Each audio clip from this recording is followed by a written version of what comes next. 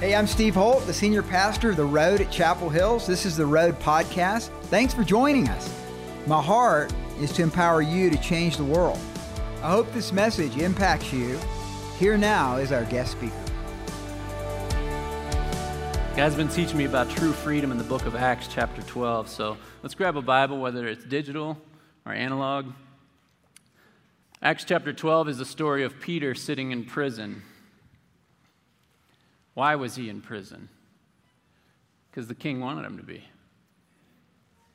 An evil, ungodly king with far too much power, total overreach, does whatever he wants, reaches out and says, put that guy in prison. And the point here is that if we let him, the enemy will have far too much power in our world and do whatever he wants with us. Our country made a great leap in the right direction last week in taking back ground, but both in our country and in our personal lives, there is still great work to be done. Let's read verse 1. It says, "Now about that time, Herod the king stretched out his hand to harass some from the church." Guys, make no mistake about it. The enemy has stretched out his hand to harass you. Scripture says that he has come to steal, kill, and destroy. It says that he prowls about like a roaring lion, seeking those whom he can destroy, seeking those whom he can devour. But God. You see, I love that Scripture says, it says that the enemy prowls about like a roaring lion, seeking those whom he can devour. But it also says that the eyes of the Lord go to and fro, seeking those whose hearts are committed to him and whom he can strengthen. So what's that mean? That means that in every situation, every circumstance you face, every moment of the day, they're both watching you. They're both watching you, waiting to see how you will respond to everything that you encounter, right? The enemy is looking for you to pout, to give up, to give in to adversity so that he can devour you. The Lord is watching, waiting for you to turn to him, to lean on the faithfulness that he has shown you, to lean on the truth that you know in his word, that he may strengthen you, to be strengthened in the faithfulness that he has shown and conquer this trial. You guys believe that? They're both constantly watching you. They're both constantly waiting for you. The enemy's waiting to devour. The Lord is waiting to strengthen. Which will you choose? You see, life is not a pinball game with fate where you just bounce off of whatever comes at you and see where it leads. No, it's actually quite the opposite. Life is a series of tests, and you choose how you respond to each test. Speaks to the saying that life is 10% what happens to you and 90% how you respond. Do you glorify the Lord or do you glorify the enemy? Your choice will very much so determine your future. And I know it because we see people face impossible circumstances, right? They face the loss of a child, God forbid, or adultery leading to divorce, or cancer, or sickness. And they stand up with great faith and glorify the Lord. Similarly, though, we see people face pretty minor circumstances, and they go home and pout, and they give up, and they accept defeat. Or they let every ounce of adversity determine their fate. Like if they're on their way to do something and absolutely anything goes wrong, it's like, well, I guess it wasn't God's will for me to do that. Coffee pot broke this morning. I guess it wasn't God's will for me to go to church. Car broke down this week. Got to pay for that. I guess it wasn't God's will for me to tithe. And the enemy tallies another victory. You see, the problem with that mentality is that if adversity makes your decisions for you, then adversity is your God. Now, I've got to confess to having been a whiner in the past myself and letting adversity steer my decisions. But by the grace of God and the choice to walk in faith, we grow and we move from being whiners to being conquerors. Amen? Because there's no time for pouting. There's no time for self-pity or asking why. Let's be conquerors, not whiners. Let's continue reading. It says, then he killed James, the brother of John, with the sword. And because he saw that it pleased the Jews, he proceeded further to seize Peter also. This guy's just having fun here. No big deal. Just kill one guy, imprison another. Just playing puppets with the people, doing whatever he wants. And what are you going to do about it? I'll do whatever I want. I'm king. And if we let him, Satan will do the exact same thing. He'll make a mockery of our lives and parade it for all the world to see. We've seen that plenty of times, haven't we? Even among Christians. Scripture goes on, it says, now it was during the days of unleavened bread. So when he had arrested him, he put him in prison and delivered him to 4 squads of soldiers to keep him. Now a squad was comprised of 4 soldiers. So 4 squads of 4 soldiers equals how many? Very good. Simple math in church. Easy answers. And the thing is they would do a shift change every 3 hours in order to provide for maximum alertness. Why so many soldiers, Herod? Chicken. What's he scared of? He's scared of exactly what's about to happen, and he's likely heard from the Jews that he's trying to please the story from back in Acts chapter 5, where the Sadducees put the apostles in prison, and the next day, guess what? There they are, back in the temple, preaching the word. You see, the good news, guys, is that even if there are multiple guards, multiple things in your life keeping you imprisoned, that is nothing to the Lord. Is there anything too hard for our God? No. Do you really believe that? Yeah. I don't care how long your list is. I don't care how long you've been in prison or how many guards there are around you. This probably won't be the first time he sets you free, and it definitely won't be the last. Let's keep reading. It says, thus Peter was kept in prison, but prayer was fervently being made to God by the church for him. Notice this. You need the church. You need a group of blood-stained allies around you to be praying on your behalf. So many of us have fought our captors on our own for years to no avail. And you will likely find no victory, no freedom until you get some soldiers on your side, praying for you, lifting you up. I have my go-to people for when I'm struggling with something. Do you have yours? I got people in my life, they're the type they'll hear me out, they'll let me vent for a few minutes, and then they'll say, all right, Kyle, time to stop whining. Time to stand up in faith and wait in faith as the Lord delivers you again, just as he always has, just as he always does. I want to read you some of the text that one of my friends from Chicago sent me while I was wrestling through my most recent money worry. He said, Kyle, God has always been faithful. He was always going to be faithful, and he always will be. He said he's proven that. He goes, so there's no need to try and measure his faithfulness. He said, instead, the kind of stuff that we measure is how did you do in faithfulness and yes to the Lord when the odds were stacked against you? When it seemed like there was no way this is going to work out. There's no way this is going to come together. When everything's stacked against you, how do you do in faithfulness? Remember, they're both watching. Do you go home and pout? Do you get defeated, give up? Or do you stand in faith? Do you stand on what God has shown to be true of himself? That he loves you, that he's going to deliver you, that he's causing all things to work together for your good. Was your yes still yes to the Lord when it included your lack?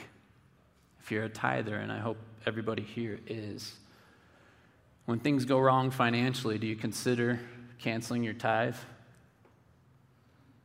Or is your yes still yes to the Lord even when it includes your lack? Was your gratefulness still aimed toward the Lord in moments of frustration? Guys, God can handle our frustration. It's okay to bring that to him.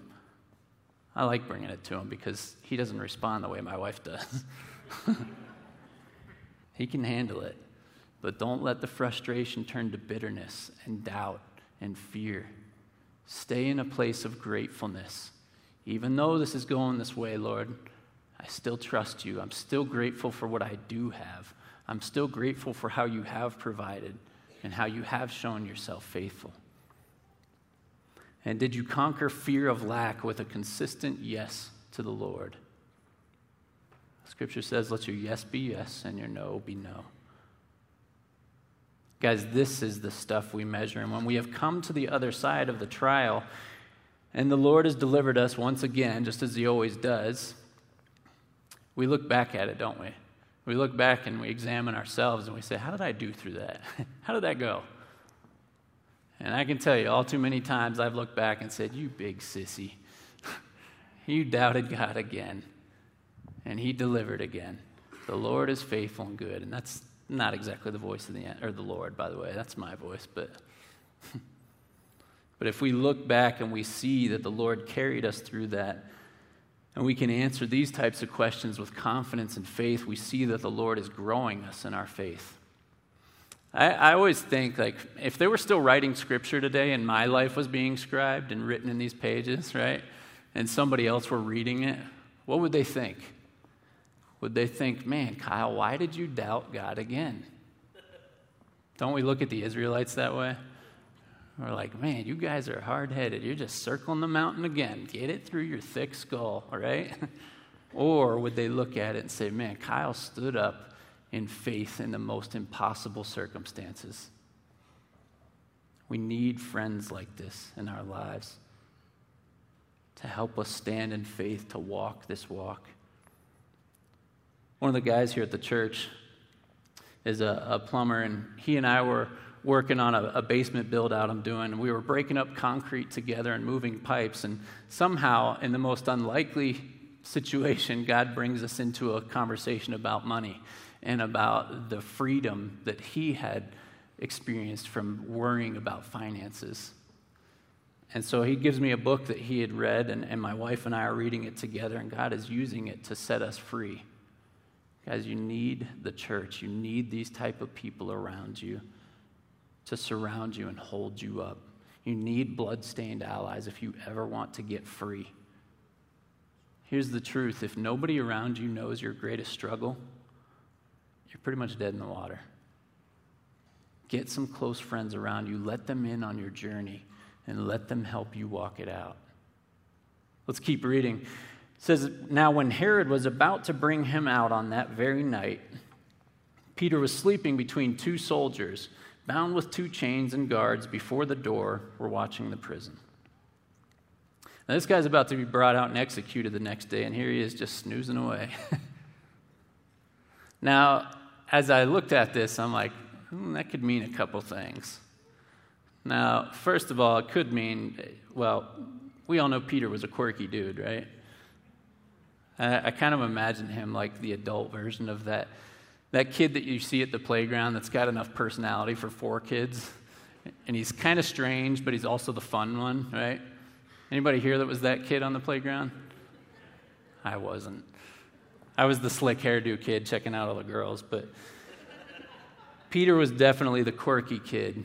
And with that quirkiness, I have to imagine that he's probably also one of those guys that can just fall asleep anywhere. Anybody know anyone like that? All the ladies are like, yeah, I'm married to one. I'm talking like can fall asleep mid-sentence or mid-cigar. I've even seen guys stopped at a red light asleep at the wheel. So maybe that was the case for Peter, but I think it was something more. 2 more possibilities. The first, I think, is our end goal, and the second, I think, is more familiar to a lot of us. See, I think the most likely answer is that Peter had been truly set free in Christ. And so it didn't matter if he was in a prison or on a mountaintop. If he was sleeping in his own bed or if he was sleeping in a prison between 2 guards chained up and waiting to be executed the next day. It didn't matter if he was in a physical prison.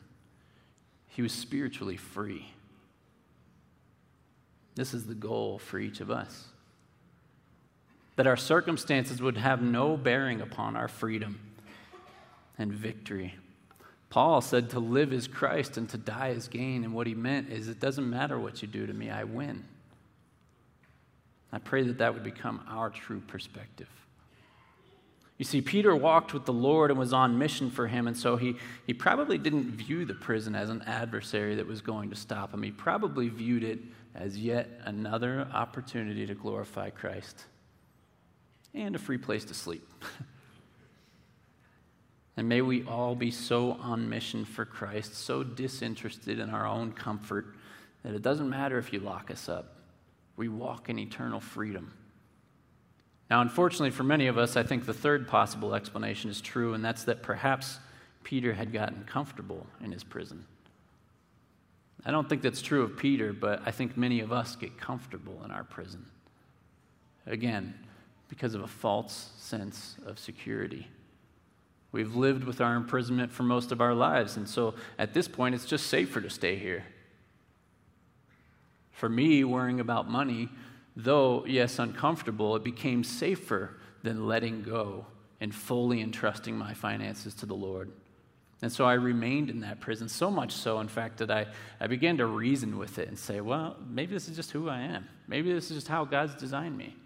Like, this is just my personality, so maybe I should just learn to live with it and figure out how to work around it. Guys, let me tell you, that's a lie from hell. It's not who you are. It's not who God designed you to be. Think about it. Do you really think that the Lord designed you to be addicted to the sin that he sent Christ to die for?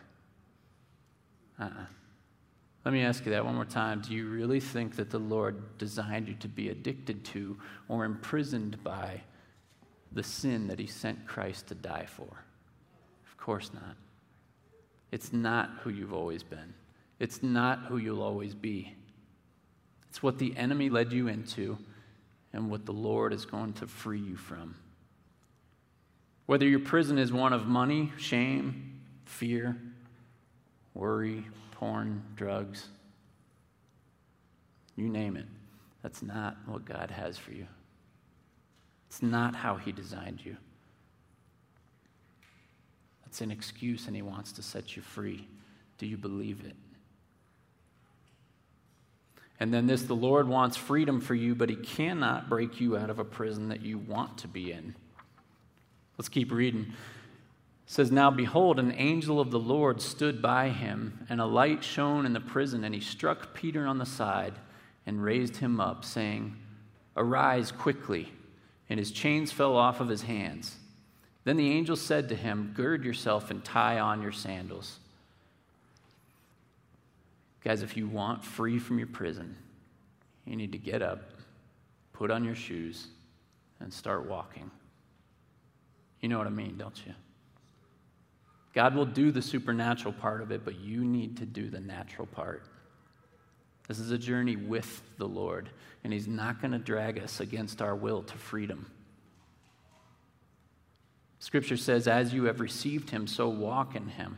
God does his part, but it is our job to walk with him, to put in the work, to resist temptation, to take thoughts captive. God can't do those for you. Let's keep reading verse 9 here. It says, "So he went out and followed him and did not know that what was being done by the angel was real, but thought he was seeing a vision." He thought he was dreaming, like, there's no way this can be possible. There's no way this could be happening. There's no way I can be set free from this prison. And I don't know about you, but for me at times it seemed absolutely impossible for the Lord to set me free. Like, I must be dreaming. This is so ingrained in me, there's no way he can change me. But even in those moments, guys, we follow the Lord, we walk in him, and we watch him make the impossible possible. Let's jump to verse 11 here. It says, "And when Peter had come to himself, he said, 'Now I know for certain that the Lord has sent his angel and has delivered me from the hand of Herod and from the expectation of all the Jewish people.'" What was the hand of Herod and the expectation of the Jewish people? Well, the hand of Herod was the power of evil to do whatever it wanted to him. And the expectation of the Jewish people was for him to be executed. Now let's think about this for a moment. Peter was just set free from prison, right? But not by his captors, by the Lord. So what's going to happen when Herod and the soldiers and the Jews find out that this guy just broke out of prison? They're going to come looking for him, aren't they? So what's the reasonable thing to do here? Run.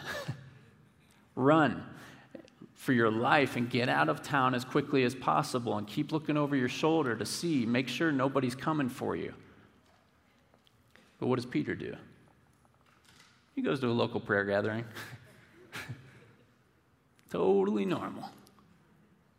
It says, when he considered this, he came to the house of Mary, where many were gathered together praying. You see, guys, the real miracle here is not that the Lord set Peter free from a prison. Yes, that's great, but that's nothing to the Lord. The real miracle here is that Peter was spiritually free, eternally free.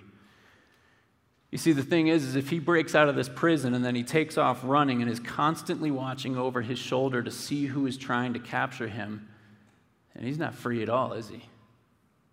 He's physically free, but he's still imprisoned very much so to fear. You see, Peter is truly free. Why?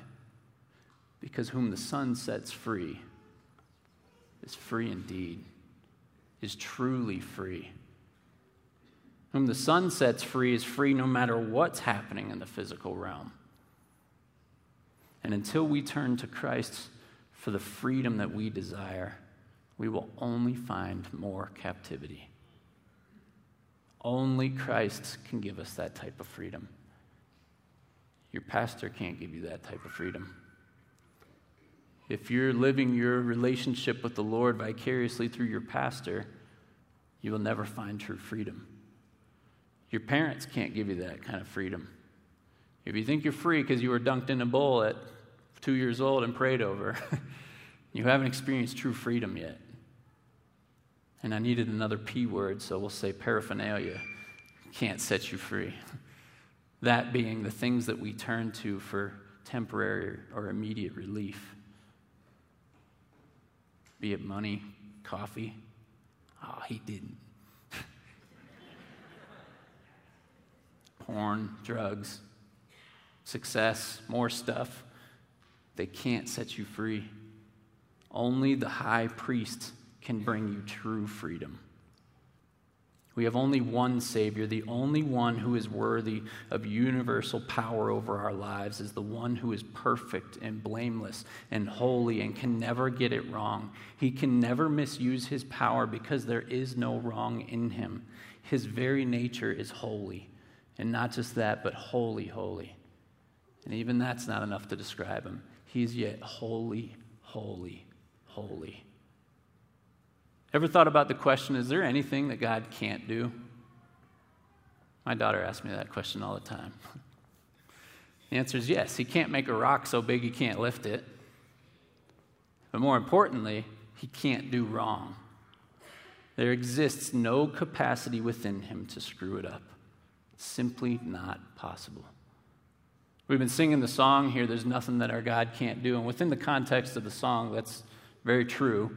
But the whole truth is that there's nothing that our God can't do except mess up. Our God can't do wrong, and so he is the only one worthy and capable of handling such power over our lives. In fact, true freedom in your own life actually means a total surrender of all power to God. That he would have complete overreach in your life, that anything he says goes. No questions, no hesitation, simply immediate obedience. The contrast of being set free from being a slave to sin and instead becoming a slave of righteousness. To be totally surrendered to the Lord and therefore truly free. The Lord has that for you and wants to lead you there. That is true freedom. Imagine having the one that designed the entire universe calling the shots in your life. No guesswork, no skewed vision due to sin, simply walking with the Lord, hearing him, and following him. That's true freedom if I've ever heard of it. Many of us came to Christ a long time ago, but sin and temptation have crept in to re-imprison us. And the Lord wants to free you from that bondage today. Do you believe it? Some of you have never even had a taste of true freedom. The scripture says that today is the day of salvation. It says, today if you hear his voice, do not harden your hearts. And I would encourage you today If you've not yet come to the Lord, if you've not surrendered and found true freedom, if you hear the Holy Spirit whispering in your ear right now, do not harden your heart. Surrender your life. Come find true everlasting freedom, a freedom that surpasses all physical circumstances and outlasts even time. Give God complete control in your life, and then no thing and no person will ever be able to imprison you. He died for your freedom. It is for freedom that you have been set free. As you have received him, so walk in him. Don't trade freedom in Christ for something less. Any king less than Christ is a captor. Hey, thanks for listening to the Road Podcast. It's been my joy to be a part of your life today. And you know, that's part of what we do here at the Road, and this is what I do in having this Road Podcast, is to empower people to change their world. My passion and desire is that you would take God's Word through the power of the Holy Spirit and make that relevant for your life. You know, the reality is that God has placed your life here on this earth to make a difference. And if you'd like more information about how to grow in Christ, if you need prayer, if you want more equipping in different areas of your life, go to theroad.org. God bless you.